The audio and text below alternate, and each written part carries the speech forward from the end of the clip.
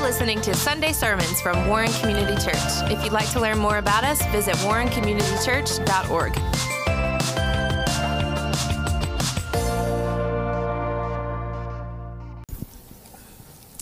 Well, good morning. Good morning. I don't need to stand. I'll be fine. Yeah, appreciate it. All right. Let me get set up then. Let me mute this bad boy so we don't have any frequencies. Did y'all enjoy the rain today? I know I did.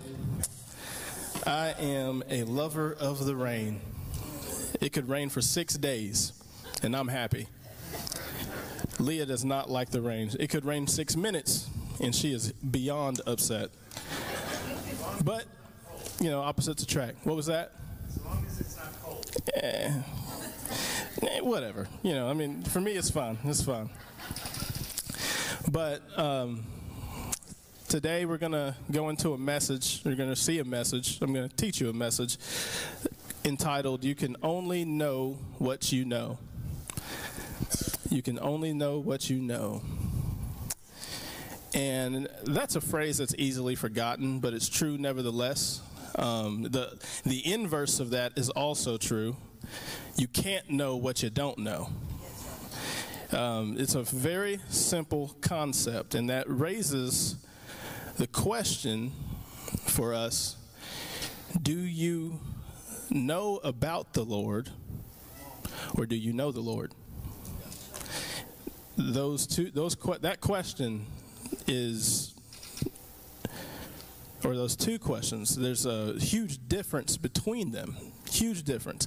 And the difference is as big as the Grand Canyon. And you're like, what? What does that mean? Well, to understand the Grand Canyon as a massive crack in the earth is one thing, but to see and experience the depth and breadth of it is completely different. I've never been there, but I did get on Google Maps last night, and I looked at the size of the Grand Canyon, and it's insane. But imagine, as I'm sitting here looking at it, I imagine me looking like that big, overlooking the Grand Canyon, and I'm kind of blown away just thinking about it. Imagine being there. How many of you actually follow Zach and Shelby on Facebook? Right? I actually got Facebook just so I could follow them. Then I started posting stuff and sharing, you know, pictures and adding friends and whatnot. But they are on some magnificent expedition throughout the country, and that's amazing. And I can guarantee you that when they come back, you can ask them all they want, all you want. You can say, what was it like? What was seeing UFO Valley like? And they'll probably say the same thing to you. They'll probably say this: words just can't describe what we saw. You have to go and experience it yourself. You have to go out and do it. The only way to know even a sliver of God's creative abilities, is to go and do what they're doing. Go explore the world, go explore the nation, go explore his creation, and just be in awe. And encountering the depth of our sin through a reading of the Word, of God's Word, can be a similar experience. We need to be exploring God's Word. We need to be diving into it just to see what it has to say. In his Word, we read about God, about what or how God sees us, how short we fall, even on our best days. And then we are encouraged and inspired to repent of our sins, to allow God to correct our mistakes, turn away from those things, turn to the Lord, and follow him and serve him all the days of our life. And we can't possibly know how to live for God if we don't read our Bibles and see what he has to say about it. about living for him. You know that's why he died for you, right? He died on the cross so that you can live for him today. Not just be saved, but live for him. God is the source of our information, and the Bible is the results of our research. You know how you go to Google, that's the engine, and then you type in, Google, how do I get joy today? And Google will have a plethora of things, and none of it is the same. But God's word is the same. His joy is the same, and his information that he gives us is all the same. This is not on your notes. I have a couple verses that are not on your notes, but this is what I want to start with. It's going to be Jeremiah 9:23 to 20 and 24. And I would implore you to go to it. Highlight it, if you will, if you're one of those people. Underline it. Circle the numbers, if you will, just to remember whatever it is. But Jeremiah 9:23 and 24, it says this. This is what the Lord says. Let not the wise man boast in his wisdom, nor the strong man in his strength, nor the wealthy man in his riches.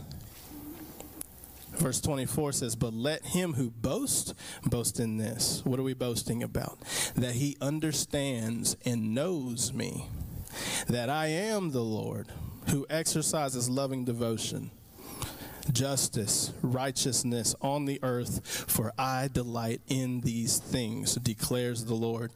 Now, I think in order for us to understand what God really means, we got to read it backwards, because it's saying the same thing. It's just a little different.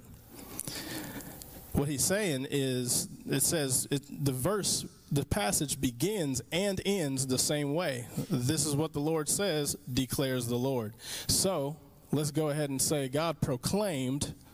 He says, I proclaim this. I delight in these things. What things do you delight in, Lord? I delight in loving devotion, which is which is mercy, goodness, faithfulness, charity, love, all of those things. He says, I delight in loving devotion, I delight in justice, and I delight in righteousness. That is rightness. He says, I delight in these things on the earth. That means where we dwell. This is what he loves. So the things that we're supposed to care about, justice, abortion, parental rights, what a marriage actually looks like, your will to go into a man's bathroom or a woman's bathroom is crazy, the things that we're dealing with today. But he says that he exercises these things. So if he exercises these things, he expects us to do these things, to love to do these things.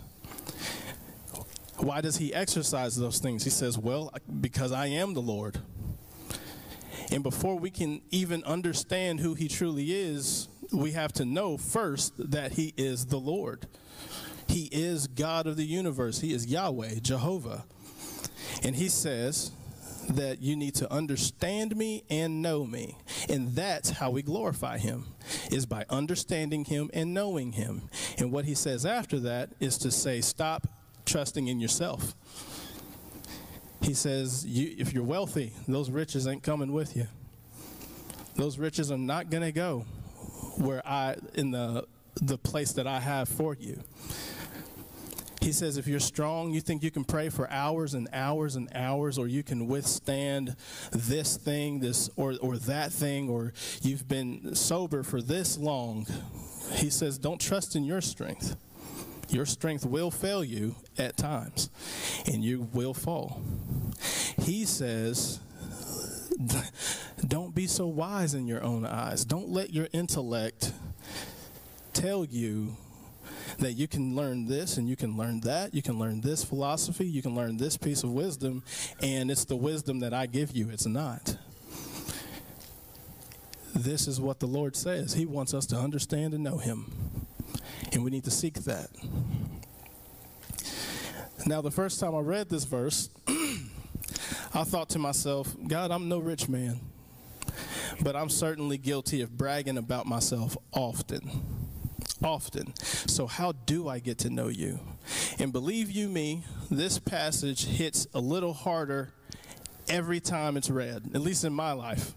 Every time I read it, I realize just how short I fell yesterday and today. But I have to know these things. I have to know that in my own power, I will not ever accomplish what God has planned for me in this world. I won't do it.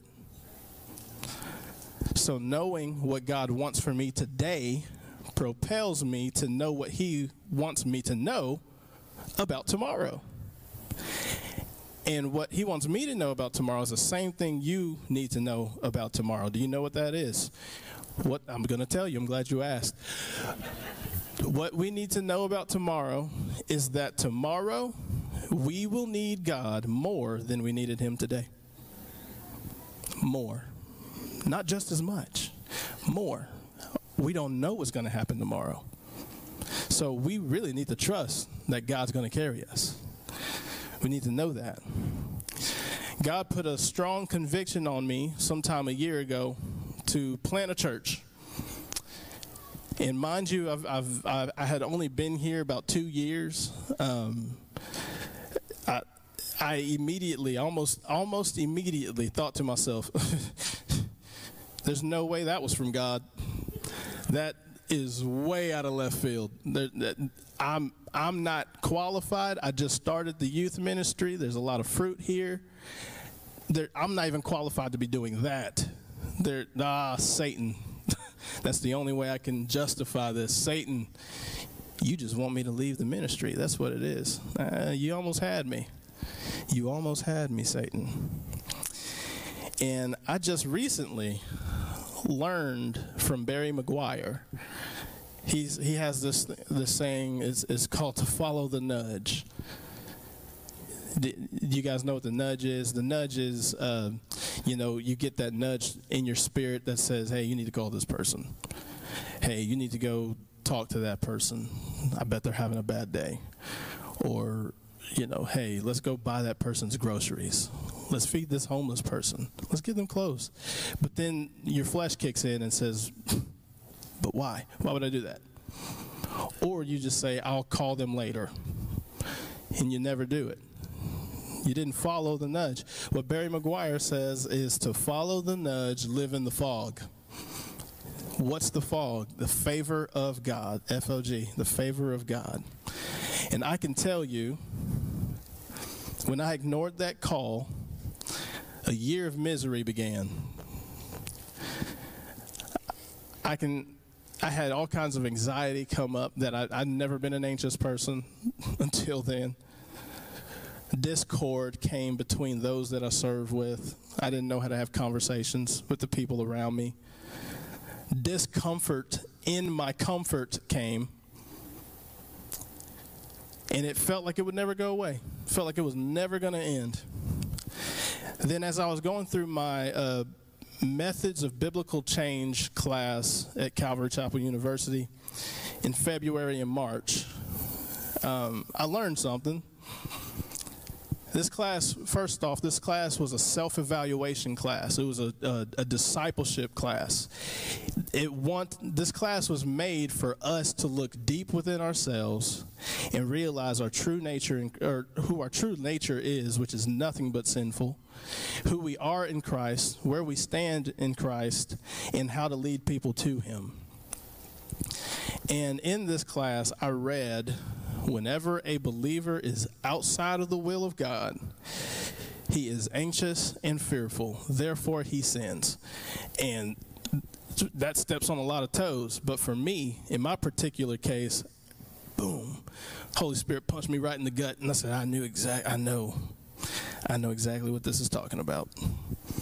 Mind you, Leah has been going back and forth because I've been going back and forth. Let's do this, let's not do this, let's do this, let's not do this. Oh, she's been everywhere. But then, when I read this, I sat Leah down. I said, look, we talked about the church plant again. And she finally said this. She said, look, And you know, husbands, you know what that means. You're like, she's about to put me in my place. She said, look, you're the spiritual leader in this relationship. I'm going to follow you wherever you go. I'm going to support you in whichever decision you make. I just need you to make a decision and stick to it. And I just said, well, let's pray then. So we prayed. We decided to go on with the church plant. And when we were done, we were over. I'm talking about the peace that God brought to us in that moment. It's like everything that has been happening and that was going to happen wasn't even a thought. We were making the bed with the biggest smiles on our face. It was 9 o'clock at night. We were just happy. Just like, oh, boy, this feels good. This is the right decision. And then just all kinds of other stuff happened. But in that moment, I knew that this is what we were supposed to be doing. So with that being said, this is the verse that our church is going to be built on. This is the mission for the church, and it's John 17:3. It's John 17:3. By the way, I believe this is in the Berean Study Bible version. I use this with the students I teach out of the New King James Version, and then I use my references with the Berean Study Bible because it's so easy to understand and it's so good, it's so rich. But since this is one verse, I just use the Berean Study Bible. It's no different, really. The New King James Version says "and" instead of "now," and has a colon in there somewhere. But this is John 17:3. It says, "Now this is eternal life, that they may know you, the only true God, and Jesus Christ, whom you sent." Father, we pray that today your Spirit is just touching hearts. Father, we pray that your word, and there's going to be a lot of your word talked about, but we pray that it is life-bringing and life-giving and life-sustaining for those in here, and that you speak to us, you teach us, and that you show us what you want us to know individually and collectively as a church. Lord, we love you. We praise you. In Jesus' name, amen. So you can only know what you know. Your first point is you can only know what you know, so make sure you know position matters. And I'm going to drink some water before I keep going because I almost stopped. So, what do I mean by position? There are a few things to consider about position. Number one, God desires to dwell or live with the person who has a shattered position. He desires to position himself with us. Why? Because when we break, he molds us into a new creation. He causes the believer to walk in his ways by his Spirit. He transforms us transforming us into the person he wanted us to be in the first place. He wants to be the foundation of our lives.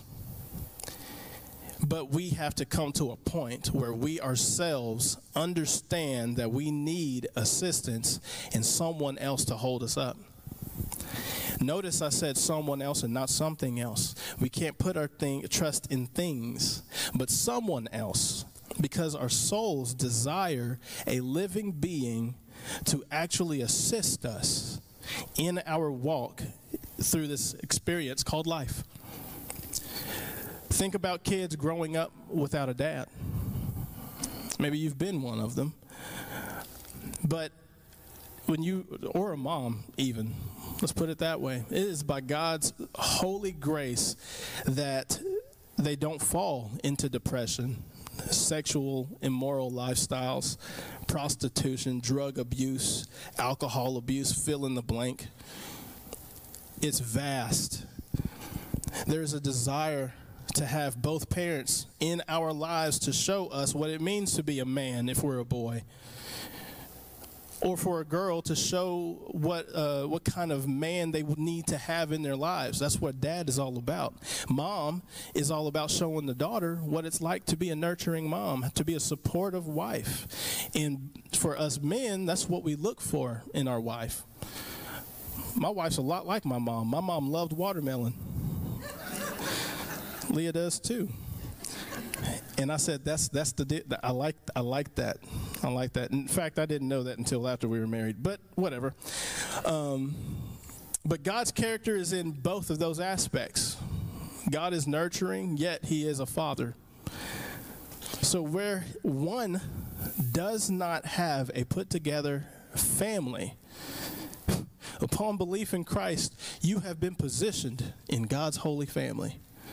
That is praiseworthy right there. In Ecclesiastes, where Solomon says that God has set eternity in our hearts. He said it here.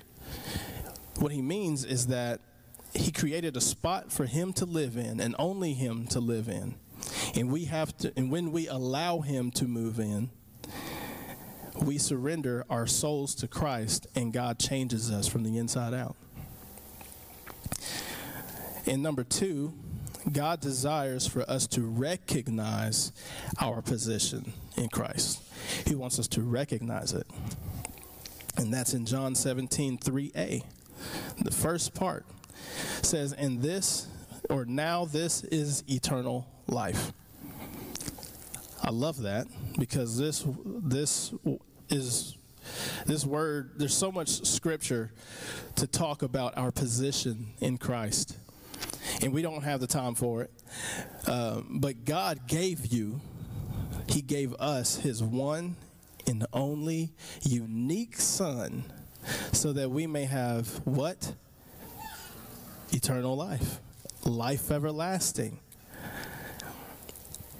So what does this word eternal consist of? Eternal in the Greek, it's aianos, and it means without beginning and end.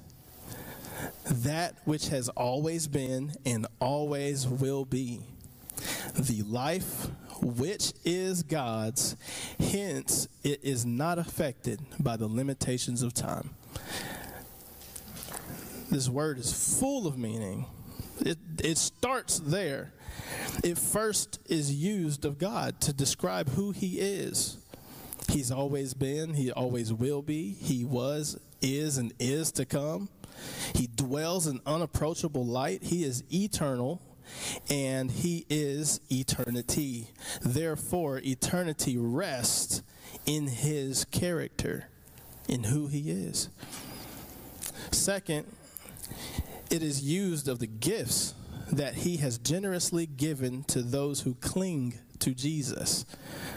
The body of Christ, that's the church, they were given spiritual gifts to build one another up, to build each other up, to hold each other up. When you go to the gym, that's just what happens. You have a secondary muscle working to help the primary muscle you're trying to work.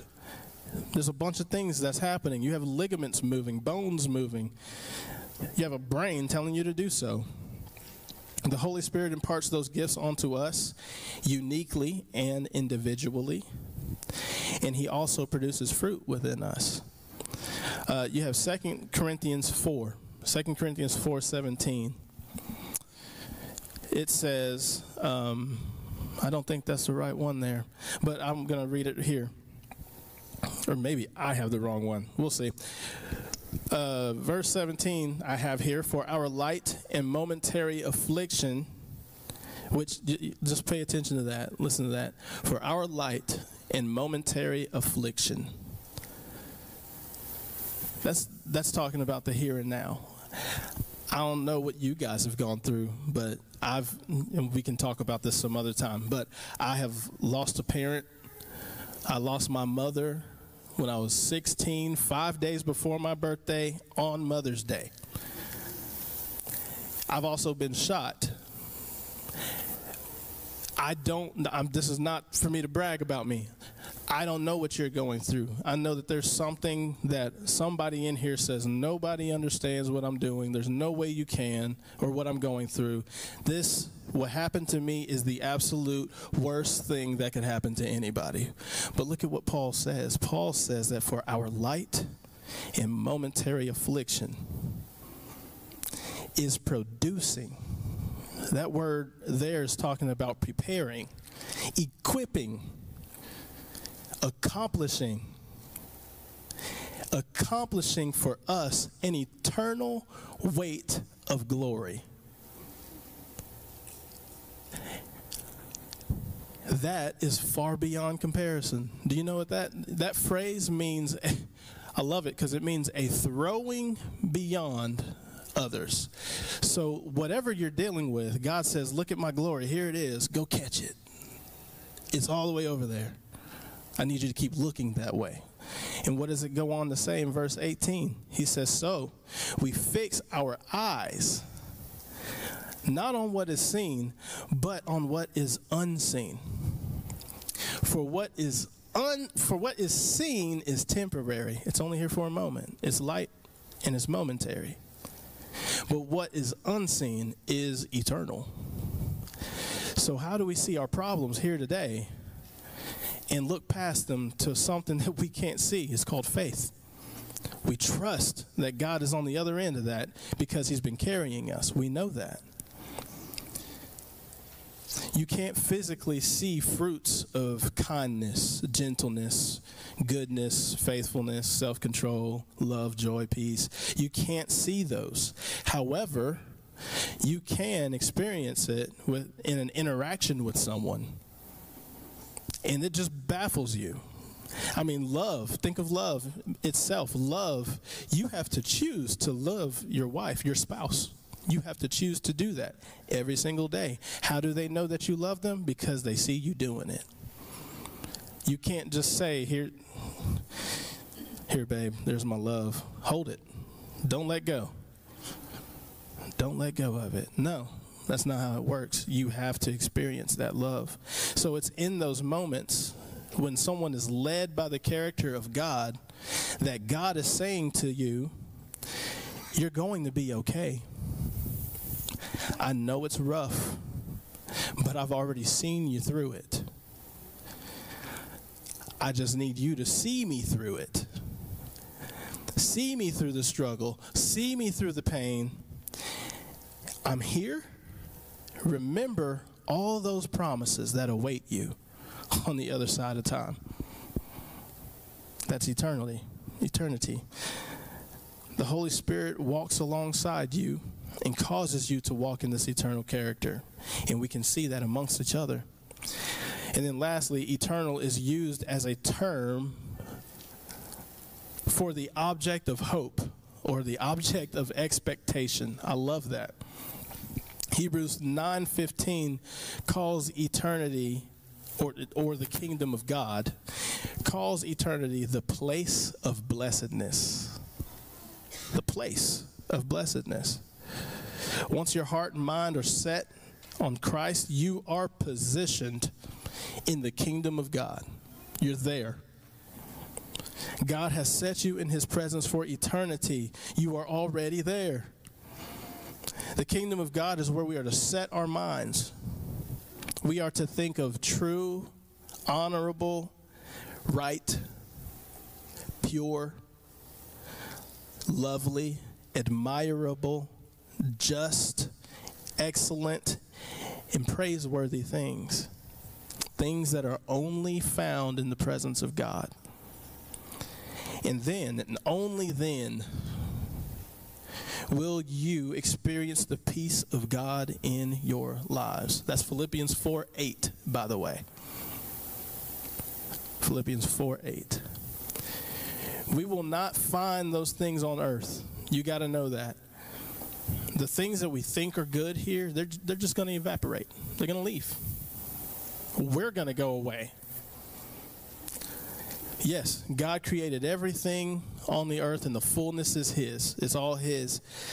But we shouldn't put our hope in the things of this world. When suffering comes, and it will come, I promise you it's coming.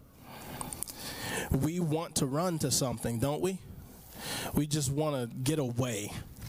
We want to get away. We got to stop thinking about what it is that's coming our way or that we've been hit with. And many of us turn to the wrong things. And it's because they are an escape. Many of us are deceived into thinking that this thing is okay or this thing is fine and just in moderation and just in little bits. But we wind up trusting in that or ourselves more than we trust Jesus. When suffering comes, we're left with no hope. Those things do nothing but give a pseudo satisfaction. It's a fake satisfaction. It's only for a moment, and then you wake up to the fact that it didn't do the job. So what happens? Now you're going to go look for something else. Now we got to find something else to satisfy us for a moment, to take my mind off things. My friend, Jesus is the only hope we have. He is the place of blessedness. In fact, well, he's in it. He's in it, and he is. And through him, we receive all the blessings in the heavenly, eternal realm. I did not say the torments in the eternal realm, because God is not a God of fear. Because fear involves torment. It involves punishment. Not with our God. 1 John 1:1-4 says, that which was from the beginning, which we have heard. This is John's testimony. I love this because the word have it means possess. I got it. Now listen to him. He says, that which was from the beginning, which we have heard, which we have seen with our own eyes, which we have gazed, fixed our eyes upon, and touched with our own hands. This object that I'm speaking about is the word of life. The word of life. That's Jesus. And this is the life that was revealed. And we have seen it and testified to it, and we proclaim to you the eternal life. There it is again. The eternal life that was with the Father and was revealed to us. The Father sent eternal life to us to reveal himself to us through him. That's Jesus. John says, we proclaim to you what we have seen and heard. I love it. He's just like, we've proclaimed to you what we have seen and heard, so that you also may have fellowship with us. And this is fellowship. And this fellowship of ours is with the Father and with his Son, Jesus Christ. We write these things so that our joy, he's not saying my joy in the church that he's writing to. He's not saying the apostles' joy. He is saying our joy as a church whole. This is all of our joy, so that it may be complete. And what John is saying is, we have watched the grace of God walk among us. We watched and heard the love of the Father that saved the prostitute, that saved the tax collector, saved the drunk, saved the pillhead, saved the Judaizer, saved the homosexual, saved the transgendered person. We watched him transform lives. These people weren't the same, and neither am I. That's what John's saying. He says we watched him suffer. He didn't say a peep. And he died because he loved those who accused him and put him on that cross. He did that so that he may save them. He says we watched him go into a tomb. 3 days later, we ate fish with him. 40 days later, 40 days after that, we watched him go up into heaven, and he sent us. He sent us to tell you about it. He says your suffering does not go unnoticed. You need to know these things. He says you need to know these things because we all suffer. And when we know Jesus and we're in fellowship with him, our joy may be complete in those sufferings. So, if eternal life is about God, about what God has given us in this lifetime, in the place of blessedness and eternal peace and joy, how do we get there? How do we receive these things, and how do we remind ourselves of these things? Well, this comes to the next point. You can only know what you know, so make sure you know relationships matter. Relationships matter. What do I mean by relationships? Every person has a religious nature. Everyone wants to believe in God, but it differs on who their God is. Their God may be some man-made statue that has invited demons to come and play and stay with them. Maybe it's themselves. Maybe it's a family member. Maybe it's Mormonism, Buddhism, Hinduism, Judaism, all them other isms. Could it be money, sex, drugs, music? I don't know. God knows, but I don't know. All I know is that Jesus came to demolish religion. He came to demolish tradition, and he came to demolish idolatry and make a straight path to God. He is that straight and narrow path, and we need to know that he needs to be the most important relationship in our lives. John 17:3b, it says that they may know you, the only true God, in Jesus Christ. I stopped it there on purpose because this shows what fellowship is. This is fellowship right here.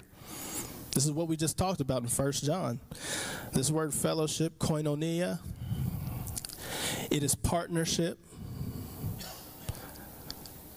participation, communion, a common union. What the church has in common is the union they have with Christ. We need Jesus' partnership to be participants in receiving his eternal life and to participate in living out godly lives in this life. We need his help, and we have to first come to a place where we can admit that. We have to admit it. Daily, we have to admit it.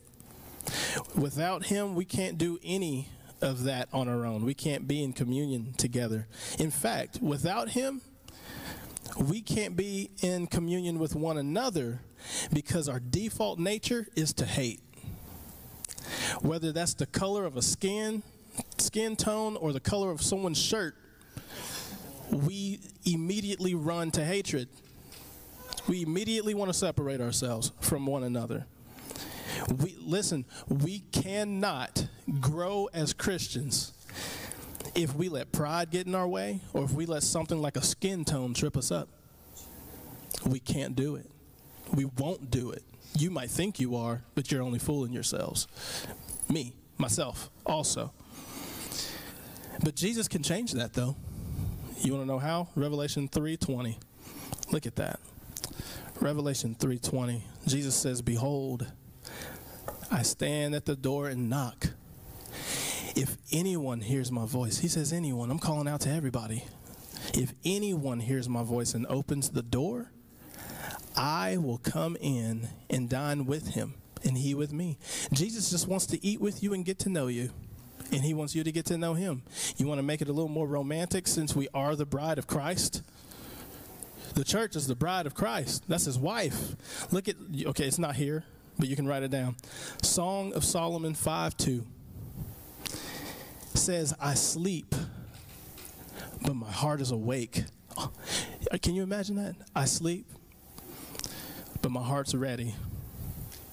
And what does it say? It says a sound. I like to, a sound. "My beloved is knocking." And what is her beloved saying? "Open to me, my darling, my sister, my darling, my dove, my flawless one." That's the church right there. How many of us are married in here today? That's a good bit of us. Yeah, me too. Can you imagine your spouse wanting to be married with you only to be married because they want to show off their marriage license, or they want to have the privilege of saying, "I'm married," but they have no desire to have an intimate relationship with you? Can you imagine that? That would be the most miserable marriage you've ever been in. It's not a real marriage because you're not trying to get to know the person that you're doing life with forever.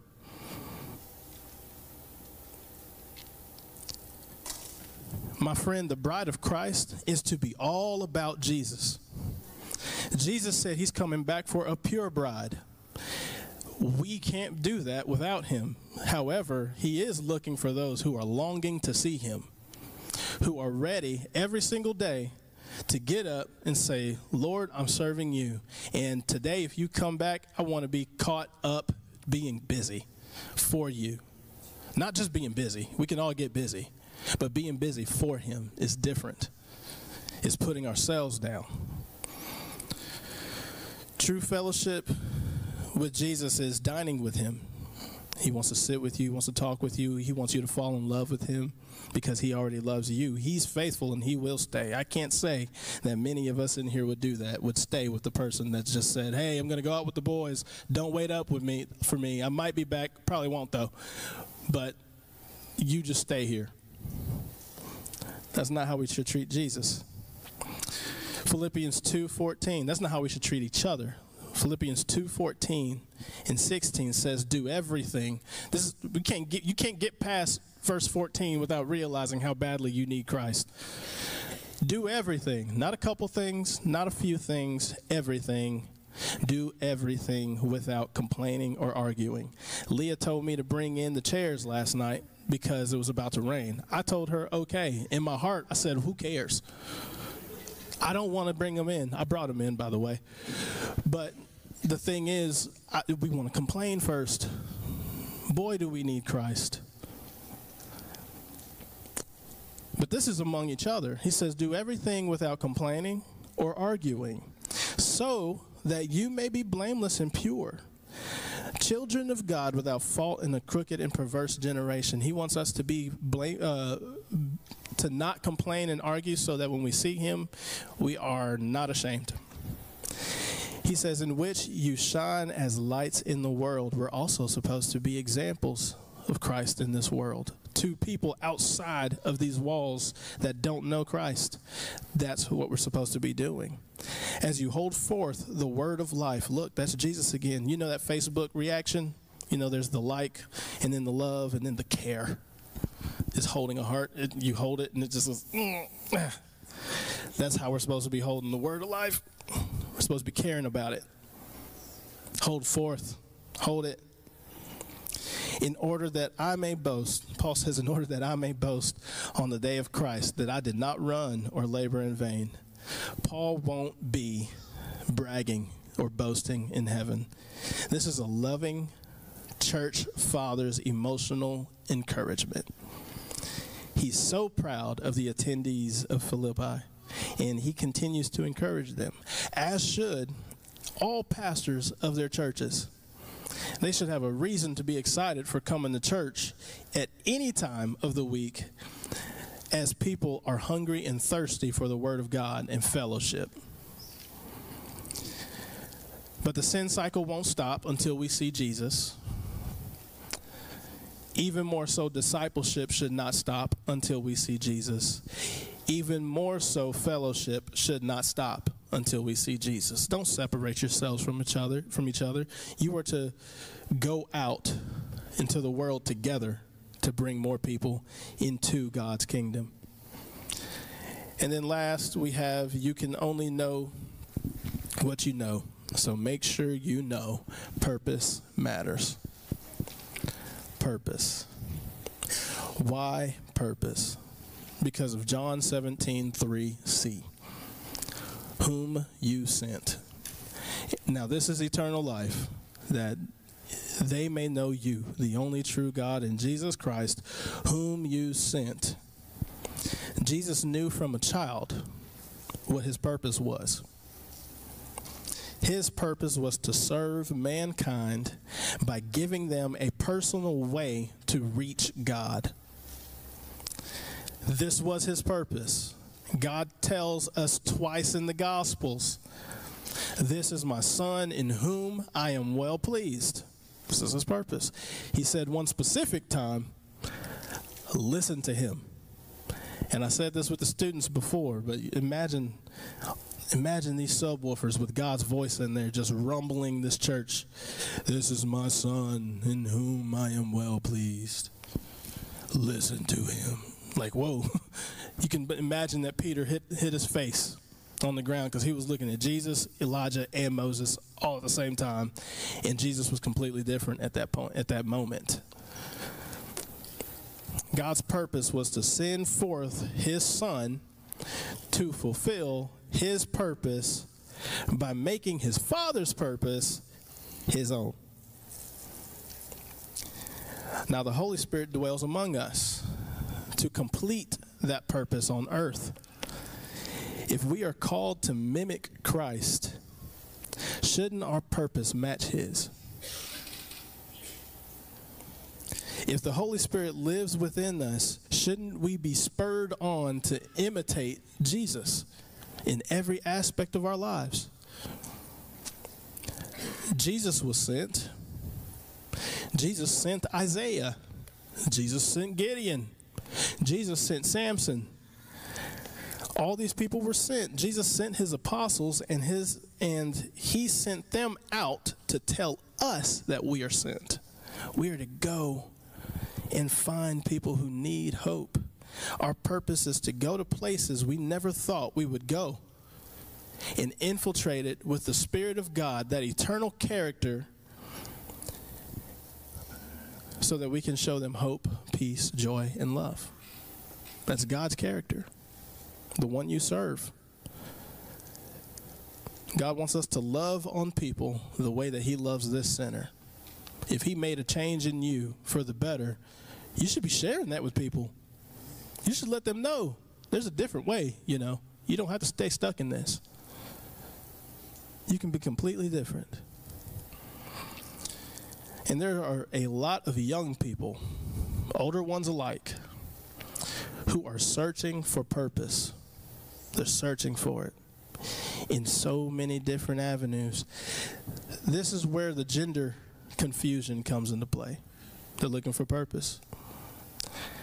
Homosexual temptations speak louder when one doesn't know their purpose for existing. This is where drugs turn into what gets a person out of bed every day and may ultimately end up on the street. A constant wandering from person to person, from thing to thing, engulfs them. And all the while, they're just tired, they're confused, they're lost, they're lonely, they're depressed, stressed, anxious. And why? Because the church forgot what they were here for. We need to remember our purpose. Romans 8:28 says, all things work together for the good of those who love God, who are called according to what? His purpose. And what does that word purpose say in the Greek? It's prothesis. I love it. To set before. To place before. A proposal. The showbread placed before God. That's awesome. I don't think I have the time to unpack that. I wish I did, but I don't. If this was a Wednesday night, I'd just keep going. But it's Sunday. Shh. I knew that was going to happen. You are positioned in God's kingdom. Heaven is God's throne. Earth is his footstool. You are there with him. And this is a must to remember when it comes to living out your Christianity. I mean, think about that. His purpose is a setting forth. Who did he set forth? He, as a showbread, 12 tribes of Israel on a gold table. And the menorah that's in front of it, that's looking at it, represents Christ. While the throne of God, which is the Ark of the Covenant, is the propitiation, the mercy seat. That is Christ also. Everything in this tabernacle refers to, or temple, refers to Christ. And God, the Father, sent forth his Son. He set him forth And he placed people, all people before him, all those who love him. And his proposal is that you would just surrender your life to him. He is always watching you. He is always ready to uphold you. Maybe you don't know if you're a Christian today. And this is where I'm starting to wrap up.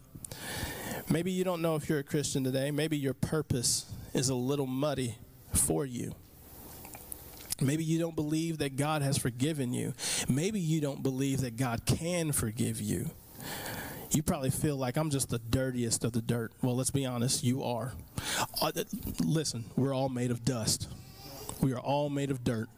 Why do you think we have BO? Why do you think we give off odors?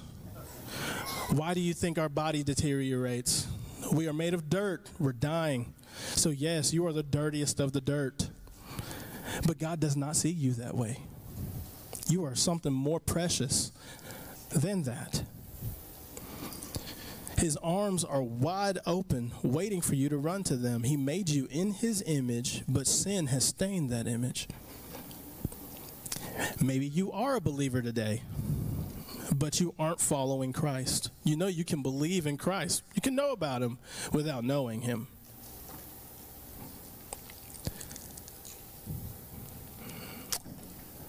You're probably thinking the same thing the non-believer is. God won't accept me in heaven because I have done some wicked things here recently that he will never forgive. Don't forget about Samson.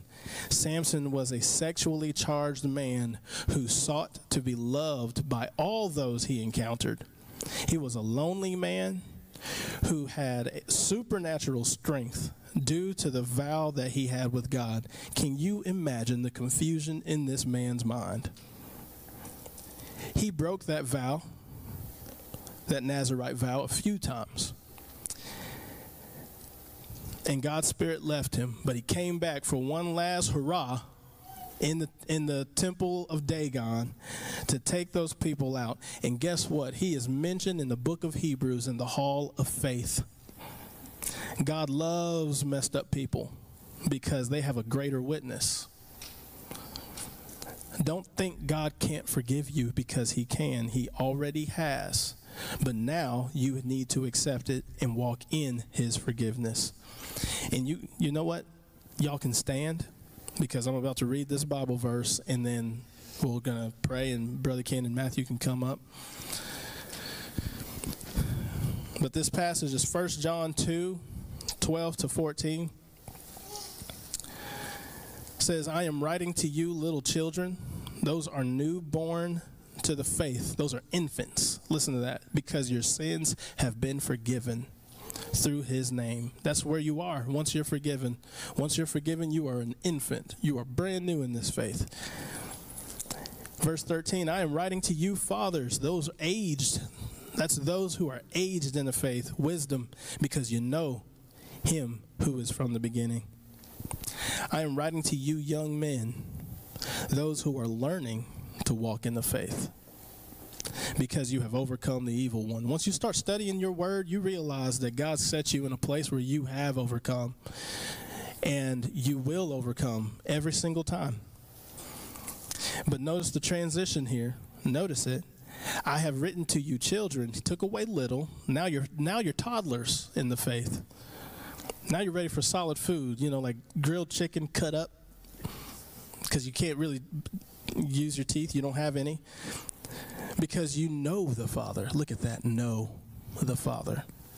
I have written to you, fathers, because you know him who is from the beginning. That didn't change. That didn't change at all. And then this one I have to cling to. I have written to you, young men. This is those on the path of righteousness, led by wisdom, led by the Holy Spirit, who suffer, who struggle all the time and aren't afraid to admit it. And this is what the encouragement is, because you are strong and the word of God abides in you. When you are in this, when you know Jesus, when you love him and you follow him with your whole heart, he abides in you. He lives with you. And you have overcome the evil one. Just a reminder. Believer, person who is struggling to let go, Once you come into God's family, you've overcome the evil one. The evil one will come at you from many different areas, and you will be bothered. But you have overcome him, and you can, as long as you run to Christ. Lord, we love you. We thank you for your word and just who you are and what you've done for us. And God, I'm overjoyed. I'm ecstatic for the things that you've done here, the relationships that I've made here at Warren, that Leah and my family have made here at Warren. And Lord, we are just excited for just for tomorrow. We are just excited, and we know that you're going to be there because we will need you more then. Father, I pray over all these people a blessing that you will just infiltrate their hearts, that they would allow you to infiltrate your heart, their hearts, and that you would walk alongside them and show them exactly what you want them to know. Father, I pray for anyone that may be struggling with surrendering and their hearts probably just beating 1,000 miles per second. Lord, I pray that you grab a hold of that heart, and that through your Holy Spirit, you just tell them to surrender and give it all to you. Today is the day of salvation. Today is the day of your salvation. Lord, I pray that these believers are strengthened, and I pray that they can walk in your spirit and see you and let you guide them. Lord, we love you. We praise you. We thank you. It's in Jesus' name we pray. Amen. Well, today's a special day. You've heard from Brother Casey about the vision that God has given them, the direction. I'm going to ask Casey and Leah to come up as we close our service. And as we close the service today, we want to pray over them, and because they're going to need it. They're stepping out. They've been on the front line, but now they're going to be leading. And that's a big, big step. And so we want to pray God's protection over them as they seek to follow the Lord and what they believe God is leading them to do. We want to pray for wisdom for them as they lead out. And we're going to pray, Lord, that they would have just a compassion for each other, and that they will grow closer together as a couple through this joint venture of following the Lord.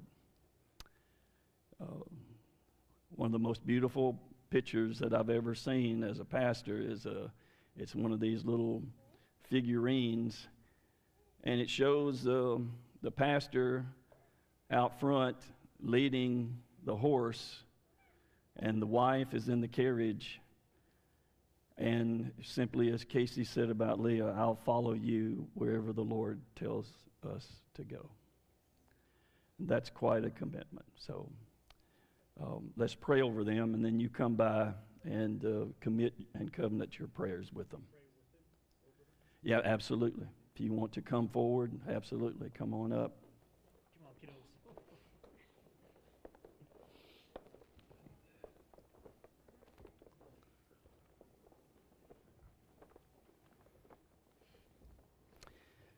Lord Jesus, it's a special day, always is, when, Lord, your children hear your voice and obey.